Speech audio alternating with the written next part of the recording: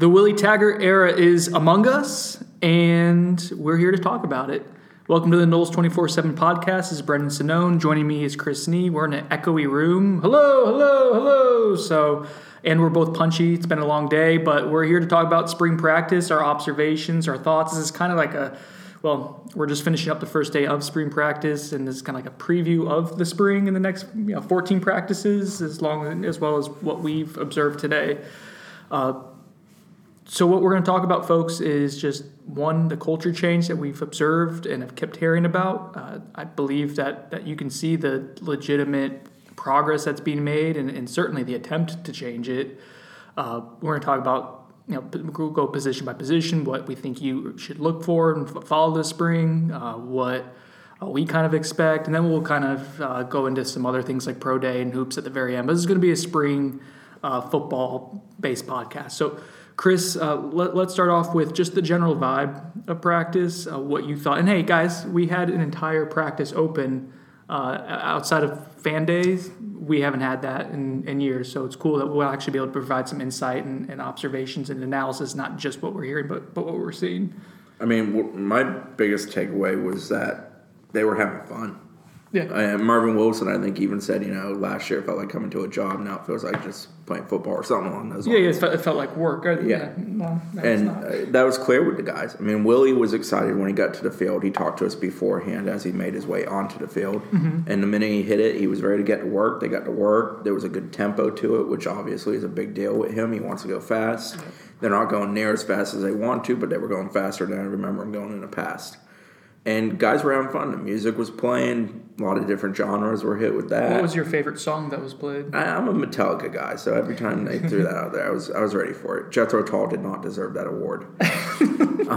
They cut off the Chili Peppers, which was really pissed me off. I was like, yeah, here we go, a little Californication, and then just nope. But they played the stuff that football players want to hear too, and the guys definitely took to it, and they had fun. They enjoyed it. Mm-hmm. They got after it. It was competitive. We saw a version of kind of the cat and mouse game, kind of Oklahoma drill-ish, but it wasn't as physical as the Oklahoma drill. Quan Murray almost blew out his knee for the season during Things are going to happen. But, they got after it. They had fun. The guys were competitive. There was a clear, it's wide open.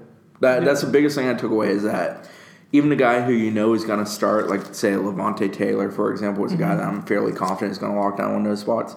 I don't think he walked into today knowing 100% that that's his spot on the depth chart. Mm-hmm. There's no existence of that. And I think that's important. You're creating a competitive but yet fun atmosphere where you're getting work done, but yet it seems like you're just playing a game of football. Well, 2 points that you touched on that I would like to kind of expand on. And one is you mentioned, let's start with the work backwards. You mentioned jobs are open. Everything's up for a position. Every position's open. Willie Taggart was asked about the depth chart today, and he corrected us, it's not really a depth chart right now. It's more of a quote-unquote organizational chart. Yeah, to allow practices to run in an organized fashion. That's what he means by that. You can't walk out there and have guys trying to run to the ball and be the first quarterback to take a snap. Mm-hmm. They had kind of a defined order of we're going to go with you and then we're going to go with you, but in no way was it a definition of the depth chart. As much as this is a process for players, they talked to us about it today about getting acclimated to the coaches and a new system and just a brand new way of doing things. This is about the coaches getting accustomed to the players and vetting them and kind of seeing what works where. We saw that on the offensive line today. They start off with Juwan Williams at left tackle and Josh Ball at right tackle. And then by the end of the day, it switched, and I'm sure it switched other times and other things, with that first group had switched that I didn't even observe. Yeah. And I think we're going to see that a lot this spring. So, guys, as we write stuff in the next couple of weeks, talking about the depth chart or organizational chart or whatever, just know it's fluid. It always is, but more so than what it would normally be because there's no preconceived notions. We've written about that so much this preseason, and I can't stress it enough. It's a fresh start. Yeah, a position like linebacker, it's like good luck. There was, I think, 4 or 5 combinations with what was, again, quote, the quote-unquote first team. There's guys that we clearly think have a foot up because they've been here longer, they're more physically developed, they're more comfortable in the college game. But at the same time, Amari Gaynor can just as easily come up that depth chart. It would not surprise me in the least at that position. That's one of those positions that is truly so wide open because there is no preconceived notion of who deserves it because they did it last year. Yeah, there's nothing to really base off of. There's a couple hundred snaps that Dontavius Jackson has taken and Emmett Rice has taken in spot duty, but not as full-time starters.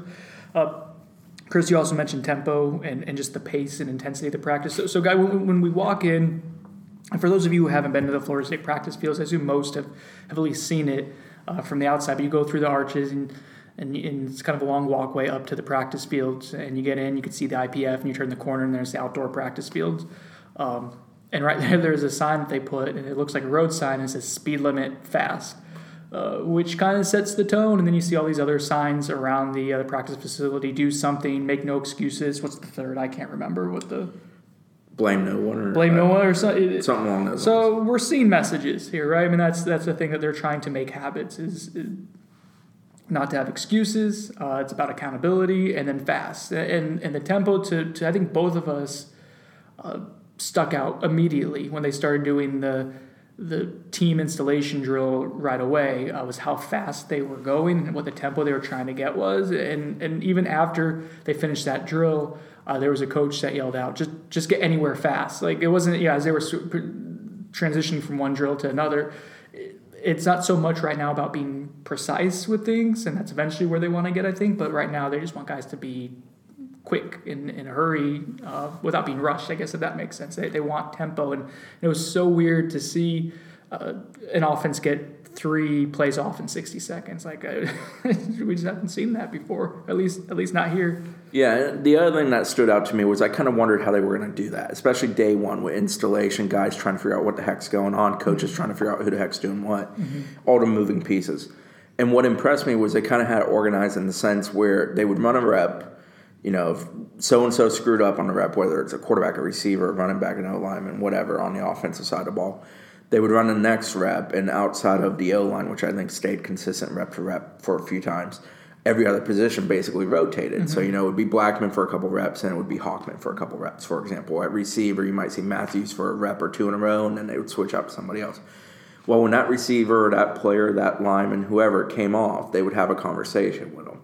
And it was very much a teacher talking to a student, more so than a coach yelling at a player type of thing. It's very clear that they understand there's going to be lumps. There's going to be issues. There's going to be, guys have to learn this. And they're not playing with kids' gloves. They're not being, real soft and nice to them, but they're also not being rough on them. It's very much a stern reinforcement of what we're going to keep doing over and over and over. But they did a really nice job of, even when it was kind of dysfunctional, things weren't going well, guys weren't necessarily doing the right thing in this moment, balls were being dropped. It wasn't crisp. There was a lot of dropped passes, there was a lot of missed throws, there was a lot of botched snaps. It didn't come off as discombobulated, like what the hell are they doing? There wasn't like, man, they're wasting time, or they're just trying to go fast for the sake of going fast. I didn't come away with that thought. I came away with the thought of, we're going to establish that we're going to push this kind of tempo. We're going to accept that there's going to be mistakes, and we're going to learn from those mistakes while still playing at a high tempo. Well, it seems to me like, so you're trying to teach people, just think about it if it's not even football, you just to do something faster in life and to do it more efficiently and faster, that's tough. That takes time, right? I mean, think about typing, like you're trying to learn to become a faster typer, which I am because I type with basically 4 fingers. And I try to get better as I transcribe and stuff like that, and just always trying to learn to do that a little bit better. And it's not something you can, if you start trying to type faster, for me, I start making errors and messing up. So you have to kind of slow down as you process it. You saw that a lot with the guys today. Learning how to do something quickly is going to take time. Does that make sense? It's going to be an adjustment for them as they learn how to go, 20 seconds between plays or 20 seconds between snaps. Playing under control while playing fast isn't easy to do, and that's what this staff, I think, is trying to instill in them is how you can be in control while still being fast. And we saw, I think, some heads kind of spinning a little bit today, which is especially on offense. And I think that's to be expected, though. I don't think that was anything that shocked us, but it was going to be sloppy. Just guys, dropping passes that they normally wouldn't drop.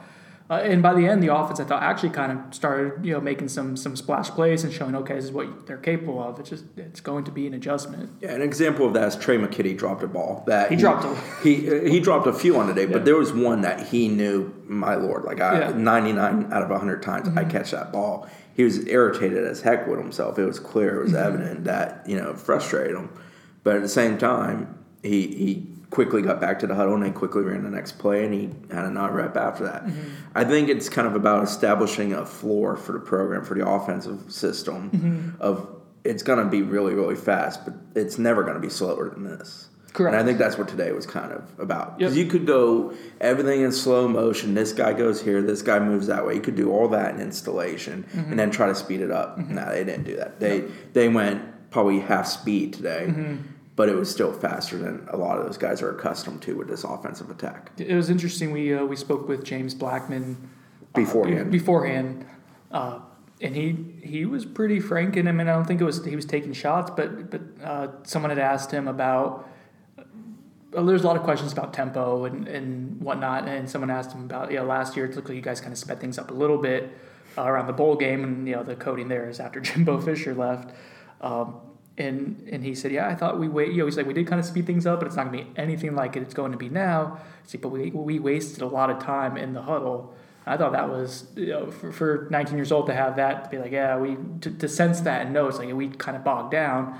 There's a hunger for this type of offense, and there's just going to be an adjustment. Like, I think that's the main things that I took away. It was like, okay, this is so different from what it's been ever here. Even when they would do the 2-minute drills, like that's when it would be the most intense. But the way that this is supposed to go and how much that everything is predicated on being fast, it's going to be exciting, I think, once it gets going. But there's going to be that learning curve. It's going to be steep. And I think we saw the excitement part of it today. Yeah. When it did click, they had some huge plays down the field. I mean, receivers getting a better, really good DBs. Terry got the better of Levante Taylor. To Marion Terry folks can do some things. There's flashes there. We saw that last preseason too. DJ Matthews, who I've beat the drum for years, he's fun. I mean, he gets that ball, those legs move real fast. Last year? I've processed last year, buddy. I'm just trying to. You made me bring it up, but I've processed last year. I'm trying to bait him. But no, the offense had moments, and the running game did too. We saw Akers bust a couple late in the game, late in the practice. Yeah. Amir Razul, during that little cat and mouse function, had a really impressive play that got a lot of guys really excited.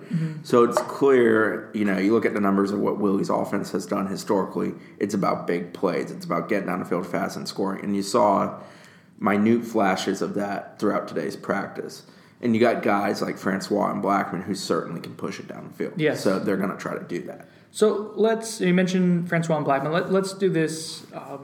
Lightning round on positions? Well, I'm going to make it is maybe a terrible idea. It's going to be a mashup of a position preview while also recapping what we saw today. Okay. Does that make sense? Yeah. Let's try. How about it? Someone said we're disorganized in our iTunes reviews, which I probably shouldn't read, but I was reading them and they said we're disorganized. You know what? Screw you. Lightning round. All right. Quarterbacks, you go into to the spring practice here with James Blackman, has a full year of starting experience, so he's a rising sophomore. By the way, guys, rising just means that's the class they're going into during the spring because it's a weird in-between time. You need to just quit reading comments. It just pisses me off. You go to bed with them. You wake up at 5:30 in the morning in a cold sweat over comments on message boards. You got Bailey Hawkman. He's a redshirt freshman. And he's expected to. He's going to get a ton of reps this spring because the other guy who I think we think is going to be in the head-to-head battle legitimately with James Blackman, DeAndre Francois, is going to be limited this spring. He's still on one bad wheel. Yep, you can tell. I mean, he was able to push and throw the ball down the field vertically, but I don't think he put as much into it as normal. He's not going to be doing a lot of the moving around, which is going to be a big part of this offense. So, he's going to be limited this spring. So he's ginger in the lower half right now. He's ginger. No, not the color, buddy. Can't move. Gingerly. Off topic. Back on topic. It is. It's going to be interesting because there's 3 players there on the position, but really only 2 that are going to be, I think, running the full offense. So it's James Blackman. It's Bailey Hawkman. I think James Blackman presents the best combination of what they're looking for in terms of his demeanor and physical skills. And leadership. That demeanor. Which is something. Willie Taggart bangs the drum hard on leadership. He talks about it across the board, but there is no doubt in my mind, knowing Willie a little bit, knowing what he's done in the past, knowing what he's said since he got here, your quarterback's going to be a leader. He's got to be a leader. Mm-hmm. Some quarterbacks are and some aren't. Mm-hmm. He wants a leader. And James Blackman, in my opinion, out of the opportunities that have been presented to the guys that are currently available on the roster, has presented the best leadership ability. Yeah, I think that's pretty clear. And there's been some literature with Taggart where he's, I think it was the ESPN article before signing day, was pretty upfront about DeAndre Francois and saying what he had to do better. Essentially saying that the whole missing the senior day thing was not gonna fly going forward, and there wasn't accountability. That's not all DeAndre's Francois' fault. That's obviously that stems from there not that being allowed to happen. But the fact that it would be thought to be okay shows issues too. So Blackman is, I think, the most polished potential leader. Hawkman's good for pushing him. He's got the right mentality. He's a competitive kid. He's got enough ability to do some things. So he's excellent in that sense where he will definitely help push Blackman. It's not, you're not conceding it.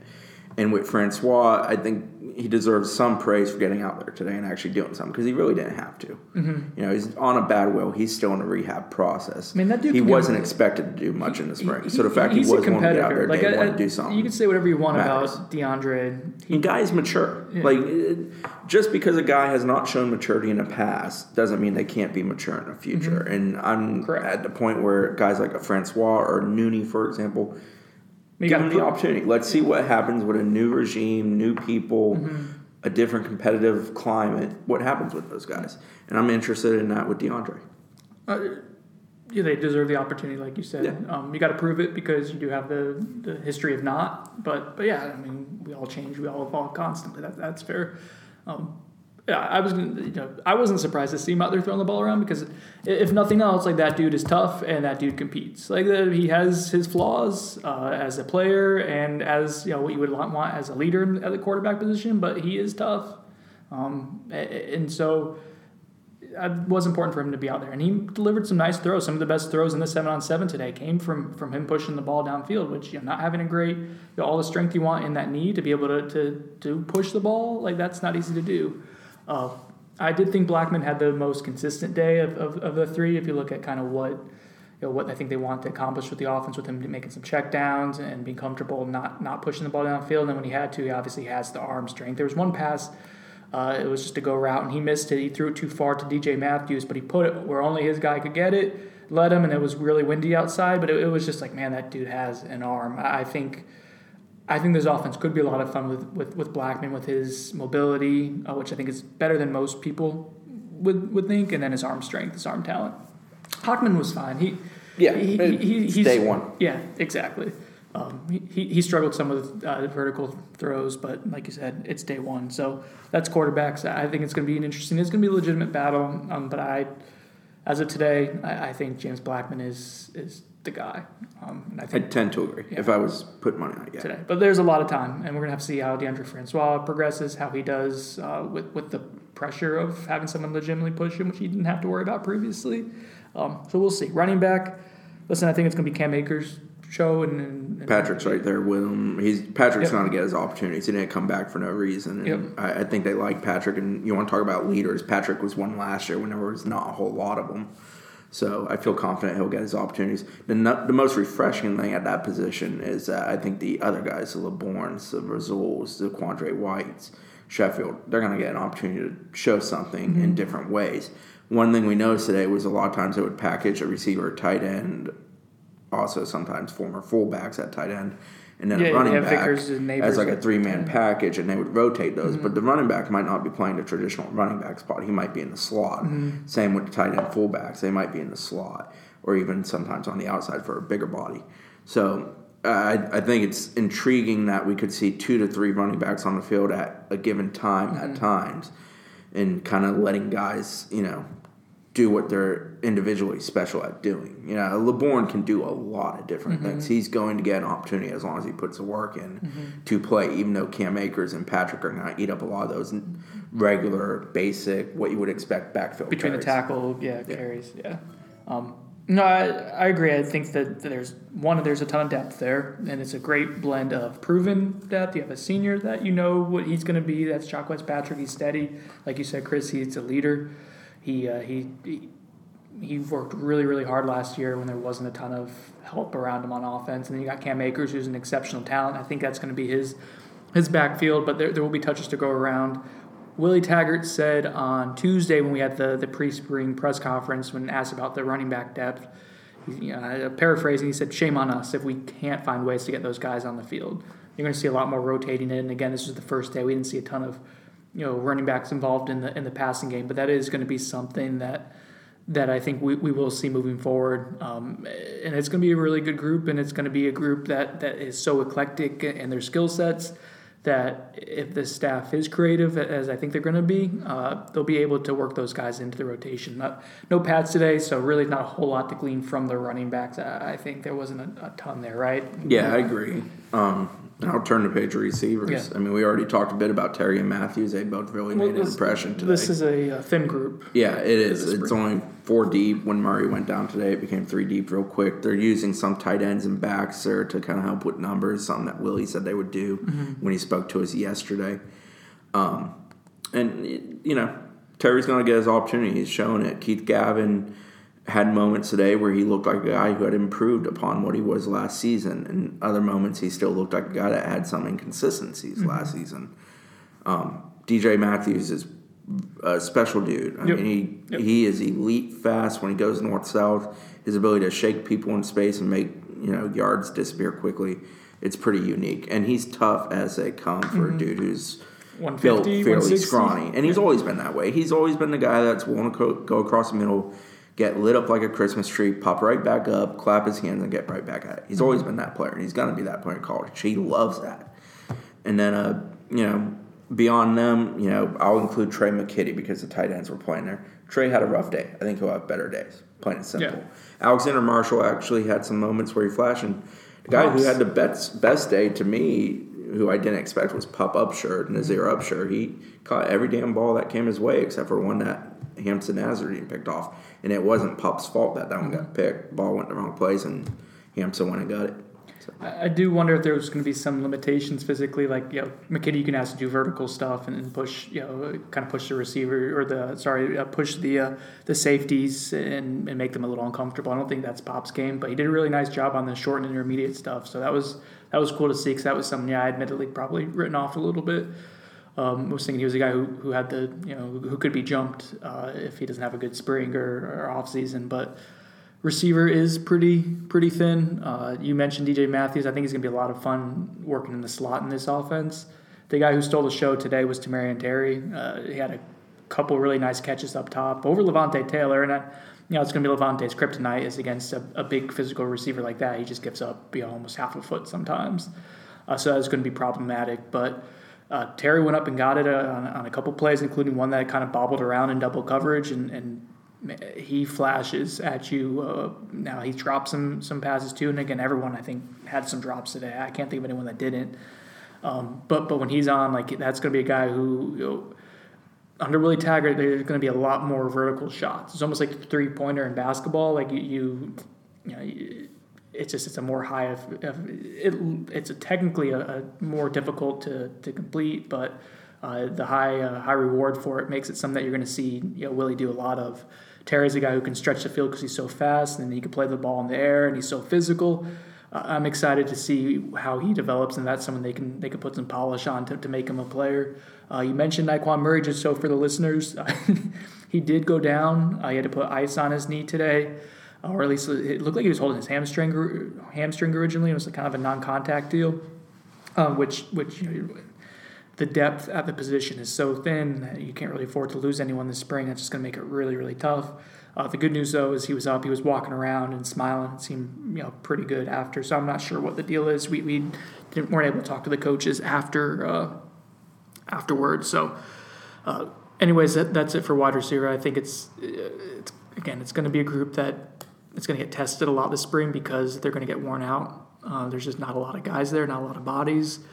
But you see the flashes of what they can be, especially a guy like Terry and DJ Matthews, two of the younger guys. I'm excited to see what the staff does with them. I think David Kelly's one of the better position coaches in the country. He's really, really sharp and really good at what he does. Yeah. And has a lot to work with. I enjoyed watching all the coaches because it's kind of the first time getting to see him do their deal. But David Kelly's a guy who I've been impressed with every step along the way since he got here and meeting him and talking to him and dealing with him in different facets. And he just has a way about his business that I think works. I think kids are extremely receptive to, but I think he's also extremely informative.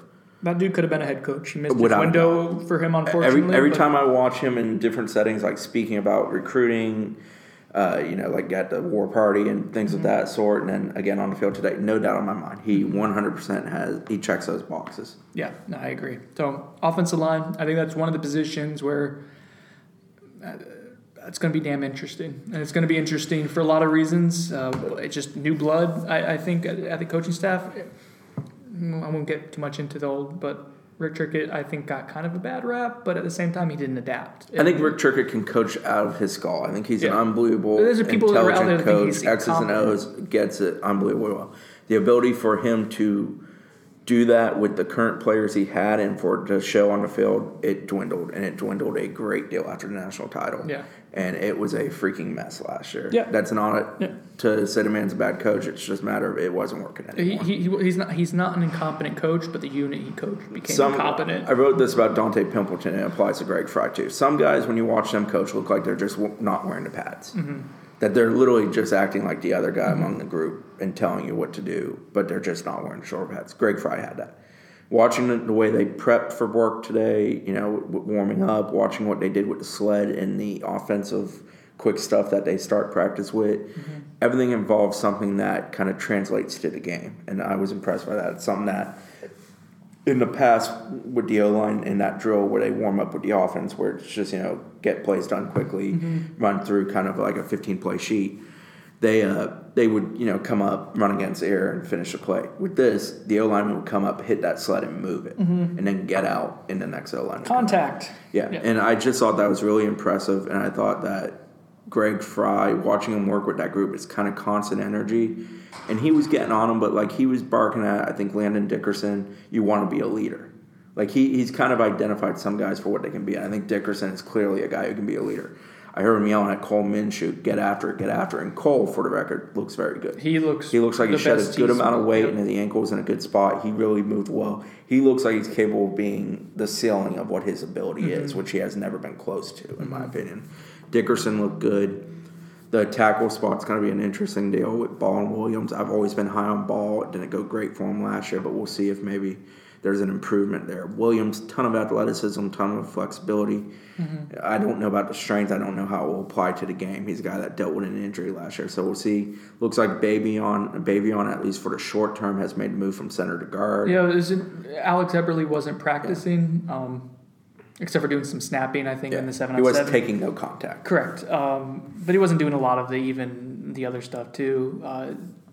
Anyways, Corey Martinez was the first string center on the organizational chart, and then Brady Scott was the second string. So neither of those guys is Bavion Johnson. He came here was the number one center in the country in the 2016 class. So yeah, that was interesting. That was different. Yeah, I just came away from the O-line group thinking they have a guy who's going to essentially find the 5 best players that can do the best job for them. But it's going to be an interesting process because I think that whole group, all of those guys will work with them. With Trickett, it was kind of like a break them down, build them back up kind of scenario. I don't see that with Greg as much. I see Greg being more like, we're going to get the best 5. And the end goal is always the goal. It's not about like building these guys over a 4-year span. It's about who the hell do we need to be our 5 for game 1, game 2, and so forth. The whole thing about breaking down like fat guys is they typically come with a little bit more baggage and emotionally. Bigger the body, the bigger chance that you're going to have bust. There's going to be bust anytime you deal with big body guys. It's hard to project. And that O-line currently out there, in my opinion, is fairly mediocre from a talent standpoint. There's not a whole lot of great depth. There's probably 7 really capable bodies, and you got to figure out how you can create out of those 7 a good 5 to put across the front. The amount of we talked about this before, the allocation of resources at that position and the scholarships they put there, nowhere near and a lot of guys have left, which the piss poor job of spreading it out year after year instead of doing 10 and 1 classes. That's bad. But then I think they probably carry more offensive linemen than other Power 5 conferences. At least I think that's kind of what they had in mind. I think they were 2 to 3 heavier when they were at 18. Most have no more than 15. Yeah. So it's a small, but still, you're investing a little bit more, and just that investment. again, it's a crap. It kind of makes sense. Like that position is a crapshoot for recruiting more so than I think any other. It's the hardest to project, and they did a poor job recruiting it too. They did. And that's a lot of guys didn't want to come play for the drill sergeant. I like Josh Ball. I think Josh Ball is really good, but that's the best tackle prospect they've recruited since Roderick Johnson. Yeah, and he struggled mightily last year. And it's not a matter of you only. The issue isn't that you recruited Josh Ball. The issue is that you only recruited Josh Ball. Juwan Williams. Yeah, he could put his leg we'll see. I'm trying to do it right now. We'll see what Juwan can do, but it's just a matter of they've done a poor job. You need to stockpile, and they did a very poor job of stockpiling. Yeah, especially at the tackle. Very position. spread out and tackled, and then they were way too obsessed with turning everyone into centers instead of finding somebody that could play damn left tackle. And the issue which is the most important position on that line. This past class, I don't know. I mean, it's too developmental. Guy, we talked about that before too. The year they took Brady Scott, Rick Trickett got on stage and talked about how the next class was great. No, the class that Brady Scott was in was great, and they only took Brady Scott. Mm-hmm. Process. Moving on. No, the reason the O-line we watched today is mediocre is because of past goes. I think they're going to be... That's not me trying to trounce on the former staff. It's just a matter of that's why the roster at that position is not very impressive. And to your point, I like what they have in the interior of the line. I'm curious to see if you can maybe... I also think Willie Taggart's system allows you to kind of hide some deficiencies on the O-line. Yeah. Because you don't need to withstand 5 to 7 seconds consistently for 60 plays. It's going to help a lot. We'll see. I think there's going to be a lot of mixing and matching this spring to kind of see who can do what. So... And as far as us evaluating what we saw today, we can tell you how they looked physically. But they weren't in pads. There's nothing to really glean from it. Which is the same for the D-line. Moving on to the D-line. They look nice, but they're not in pads, so they're not out there whipping. I will say this. Marvin Wilson's ready to kill people. Marvin looks like the dude that you recruited to be the 5-star. So they're doing the drill where they hit and it's not the tackling dummy, it's like the spring dummy, and you can hit it and you push it up and it makes a ka-ching sound. And he had everyone going, you liked that, didn't you? That's why Odell calls you the guru. That's what he calls you. You don't want to know what he calls me. But so when they hit, so they had 3 or 4 guys go and do it before Marvin, and Odell was just not, he was not happy today. He was yelling at everyone. He's yelling at his GA. He just I think it's part of him ratcheting up intensity. Anyways, a couple of guys went. I think Cedric Wood was one. Durden was another. Made him go over and do it like 3 or 4 times. Just not happy with it. Marvin goes up, does it, annihilates the thing, throws it up in the air, puts it back down. Good job, Marv! And that was it. There was the one. Well, it's all about get low and hit it with leverage and you can drive through. And Marvin can do those things. He's built to do that. They've talked him up quite a bit this preseason. He's a guy that things have clicked for him. The way he walked on the practice field today and talked to the media and the way he handled himself in that conversation smelled entirely of a guy who's 100% confident he's ready to go do what he's capable of doing. By the end of the 2018 season, this could be his defense. Yeah. Like it could be him beside Christmas. It's gonna be fun.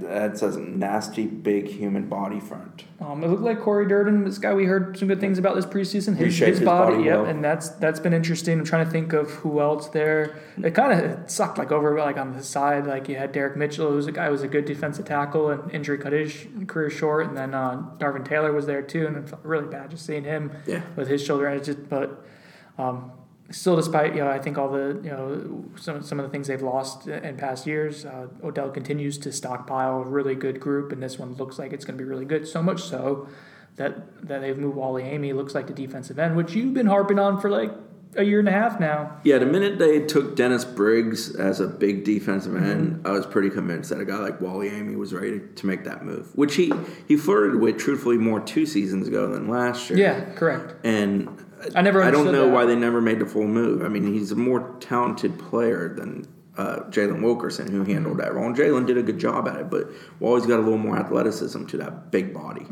So it's going to be interesting. It works well. They're going to have the flash, which is Brian Burns, speed rush, field side, and then they're going to have the beast side, which is more the Wally Amy's of the world. It's flash and beast? I don't know if they're going to call the other one beast, but the other one's big, the other one's flash. They do call that the field side flash. I don't know what their nickname for the B side is. They've got some interesting nicknames on the defense side. I still have to figure out exactly what they're talking about. I think one's called Zeus, for example, but I don't know the specifics on those quite yet. But the big side, it's going to be interesting. You have him. We'll see how Janarius comes along. Kane didn't participate today, but I obviously expect big things from him. Brian Burns is going to be kind of the centerpiece of the defensive end position. Trey Lawson's very much thinned out, but he's quicker than he was a year ago. But I don't know how great his strength will be off the edge. He's still a guy that they're not going to have to rely upon. Yeah. It's still kind of thin, but I don't think they need a ton of bodies at that position as long as the top 3 to 4 really carry the weight. We'll see. Well, I'm trying to think. I mean, the depth isn't going to be great this year, but especially this spring. But I don't know what Kando's deal is. We didn't get word. I mean, it didn't look like anything too bad, but he was on the sideline. Yeah, he jogged around. He was in good spirits. Yeah, I don't know. I couldn't get a read on it. No brace, no I don't think cut that I could see. Doesn't seem like anything too big a deal. But Lawson, I thought was maybe, aside from Amy being over there, I thought Lawson was probably the biggest surprise. It's like, he's not only shed the weight, but he looked good carrying it. Like, he looked comfortable. And last year when you saw him in the preseason, man, he looked really just gawky and not really sure of himself. That seems to be going in the right direction. So I'm not sure if that leads to anything this year, but that's progress. That's positive. We get on defensive line. Yeah. Good? All right. Let's move. Now we get to talk about linebacker. What the tits? I'll give you the exact answer. I have no clue. I mean, I don't know. Flipping open my notebook to try to get a read on There's talent there. I like Leonard Warner, Josh Brown, Emmett Rice when he gets healthy, which he didn't participate today. I doubt he's a big scar over his knee, which but he was no brace, walking around fine, which was good signs for how bad the injury looked when he did it. But Leonard Warner, Josh Brown, Kalen Brooks, Dontavius Jackson, and then Amari Gainer were the 5 guys that I would say I saw do something at that position. Adonis Thomas looked good in some of the 7-on-7, I think, dropping into coverage, but that's more his strength. This is the rangy. Yeah. We'll see what the pads with him. Warner's got probably the best body of anybody at that position. He looks like, when we saw him last preseason, he reminded me of like an Alabama linebacker. Those big, bulky strikers that have some surprising range. That's what he looked like. And it looks like I think he's going to play a lot this year. Yeah. But that position is the most wide open, go get the job position on this team going into the spring. It's the entire position group. It's not just 1 or 2. It's like all 3 spots on it. I bet if you ask Raymond Woody who his 2 favorites are at the position, he would probably laugh at you and say he has no clue. Yeah. No, that's gonna be probably one of the more interesting. And that, like, what happens this spring, I think is going to set the groundwork. But it's actually kind of a big deal because they're trying to, I think, get an idea of what the rotation is going to look like. Gainer looked good a couple times in space. Again, no pads. I don't know, but you want a guy who you recruited because he's the space eater to eat space, and that's what he did. He looked really good dropping in the flats and coverage. All right, I can't clean my. That's linebacker, guys. Like I said, I don't know. Defensive backs, I think we can take a little bit more away from. Damn good. Yeah, a lot of them. Hey guys, Stanford Samuels the third. Yeah. Let me just say that Stanford Samuels bought into FSU when they didn't play press coverage, which may be his greatest strength among many great strengths. And holy hell, watching him press a dude is a fun experience. If he's not a second round draft pick in 2 years, right? 2 years, yeah. He's a second round. Why are you not giving a dude a chance? I don't know. How's he gonna? Maybe he's gonna. If he's not a second rounder, better. He's a stud. I'm sorry, he's only gonna make $7 million on his first contract instead of 10. Chris, like I'm fine. If he's not a first round draft pick in the next 2 years, his whole coaching staff deserves to be fired. He's good. Is that what you want? He's trying to be nuanced. He's really, really good. And so we got some companies didn't rank him a 5-star, including I think ours, which is absolutely idiotic. But I digress. Dum-dums. But Stanford is a stud. He loves press coverage, and he's great at sticking on the hip and playing the ball in the air and getting down the field, and he's competitive, and he's a dude that takes to coaching. He loves playing football. He checks every damn box. If him and Levante aren't your 2 guys at the corners, I'll be surprised. Yeah, no. Hamza, I think, is going to be one of the safeties. And then the other spot, I think, is going to be a bit of a rotation. We saw that today. Woodby made a little bit of an impression. Mm-hmm. We saw Westbrook some. And then Kyle Myers and Cyrus Fagan also kind of factored into the mix when they went to different looks. Yeah. I thought Myers looked good. He's the guy who struggled last year, and I thought he flashed a little bit. Now, there's some debate. Chris and I don't know who got the interception. There was an interception where Myers filtered a receiver to Fagan. And the whole going away from single-digit numbers threw us for a loop with numbers. We had our moments. Who the hell is 19 in the backfield? It was Jaquez Patrick, but they just kept really screwing me up. Yeah, that was... although, in all fairness, I don't think either of those guys would have won single-digit numbers anyway. No, they weren't, but I got rattled. My confidence with numbers got shaken early in the day, and I never recovered. Yeah, there was Levante Taylor's wearing 28. I'm like, man, Malik Jackson really, added some bulk. I think with Kyle Myers, I think he is a guy that lost confidence last year, especially in the second half of the season. Yeah, because he legitimately got worse from his freshman year to sophomore. Like, he regressed. It will be interesting to see how he handles it. And I'm also interested in what role does he play. Because he could play a lot of different spots in this defense. He could be a reserve corner. He could be a slot guy. He could be even a safety. Well, that's what I liked today. And I saw, again, no pads, but like they were practicing some of their screen game. And he did a really nice job squaring up the wide receiver and pressing him and not letting him get in. He didn't get pushed back at all, and was able to force some of the blocker to not get any space, and hence no space for the receiver that caught the ball and pushed him out of bounds. Like, he did that a couple times, and I was like, oh man, that's that physicality was something. So yeah, he was someone that kind of stood out to me today that I wasn't really necessarily expecting a ton from. He looked good. Going back to Stanford Samuels, I missed the play of the day I'm recording, which was Tamarian Terry's bobbling catch that I tried to explain earlier. I missed that because I was posting a video of a white walk-on wide receiver. I don't have the name in front of me. It was a kid from Nona. He actually had a really nice day. Chris won't let me write about him because he doesn't. Not on scholarship. That's the rule. We can't write about him until they're on scholarship. But he actually did have a really nice day. I wish I had my roster. Oh well. But the second, I think, most impressive play of the day I did catch on tape, and that was just Stanford Samuels beating up Keith Gavin in press coverage. Samuels is a bigger dude, 6'1"? I mean, but he's really long-armed, and he's got a great punch. And he went up against Gavin. And he's a kid that grew. His dad's an excellent football player. His dad was a great football player before he had his injuries at FSU. His dad's also a very good coach. And it's abundantly clear the genetics mashed with the coaching is there with and dad's cocky too in a good way. He knew he was good at football. He had no issue but he proved it when he stepped out there, and that definitely translates to his son, without a doubt. But Keith Gavin tried to get off a press on him, and that dude went Keith Gavin, and Keith Gavin is 220, and Gavin had a couple nice plays today too, by the way. But Levante Taylor, I think, you know what you're gonna get out of him. He's a dog, man. He takes pride in that contract year. This is money year for him. He's. We like the PFF metrics because I'm a nerd on Noles 24/7, and they were very favorable towards. You're a nerd everywhere, not just on the website. I love you. I like Jaden Woodby. I thought he looked comfortable out there. He belongs. He's someone that's going to. I love you too. He looks like you mean for a kid who should be going to prom right now? He looked pretty good on the college. He's gonna be a college football player, and he's gonna be a good one. Yep. Thanks, Ohio State. We were.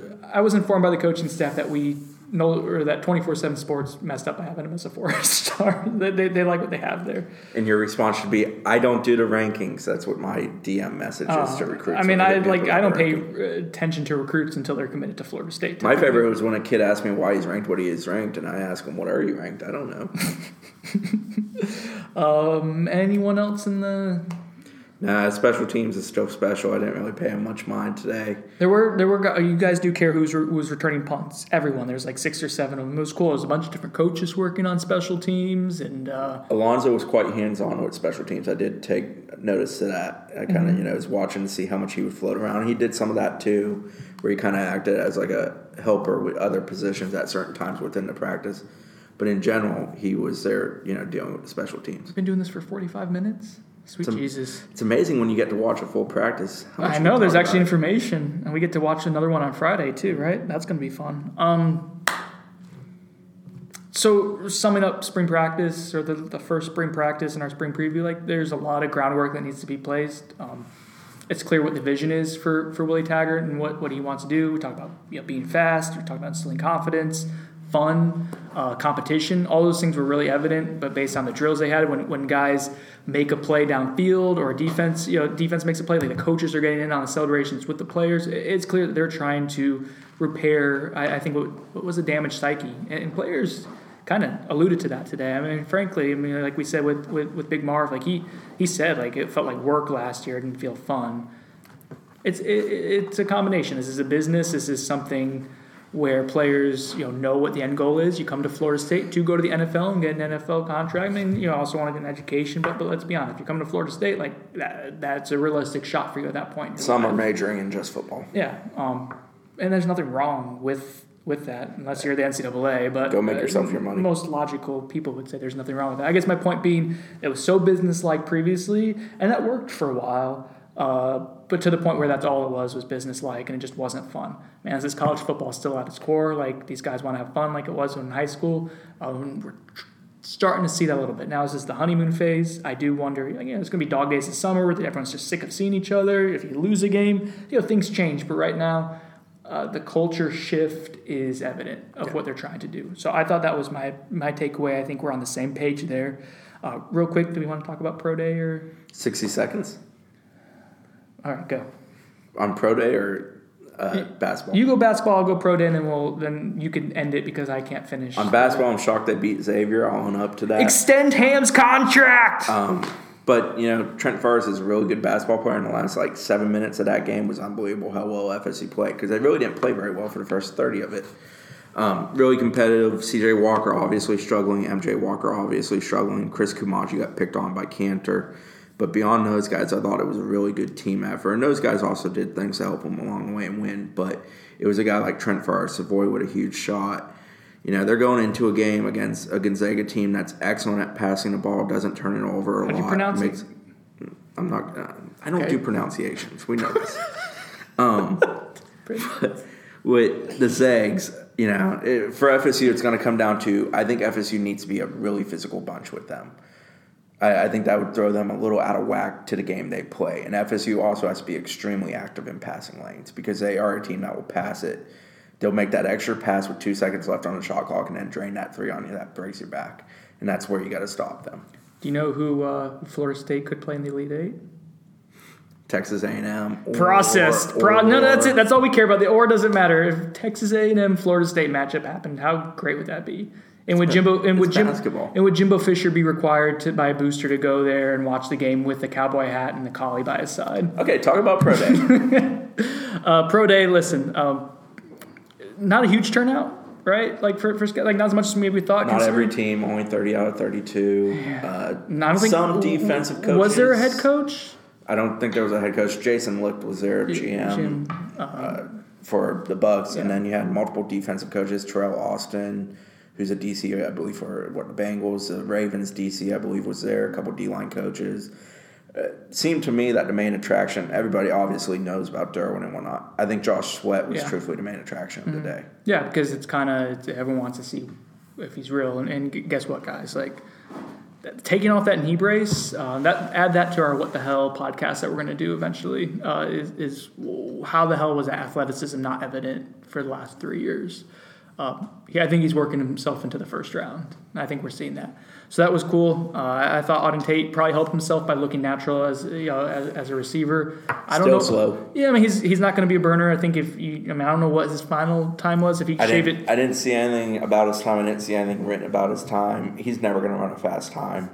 But his body control is outstanding, and he catches the ball. McFadden apparently helped himself a little bit. I think he that stock was free falling. I think he kind of rescued that, resuscitated it. Probably a 4th round guy with maybe someone falls in love with him, takes him in the 3rd because he's lengthy and passes the eye test. So maybe you have that. Other than that, I don't think there's a whole lot more to go off of. Chris, someone just texted me and said that the observation article that you did and I assisted with was Boner Central. So. On that, I think it's a good note to end the podcast. Do you? Sure. Guys, thanks for listening. We'll talk to you later. Check out Knowles 24/7 for spring coverage. We'll have open practice on Friday as well. Chris is literally getting up and leaving as the podcast is ending. I have to go pick up my kid. Go give us a 5-star review on iTunes. That's apparently something that helps. Be nice to me on the message board. I'm sensitive. Right. And write sweet comments to Sinone. You can be an asshole to me. I'm cool with it. Bye.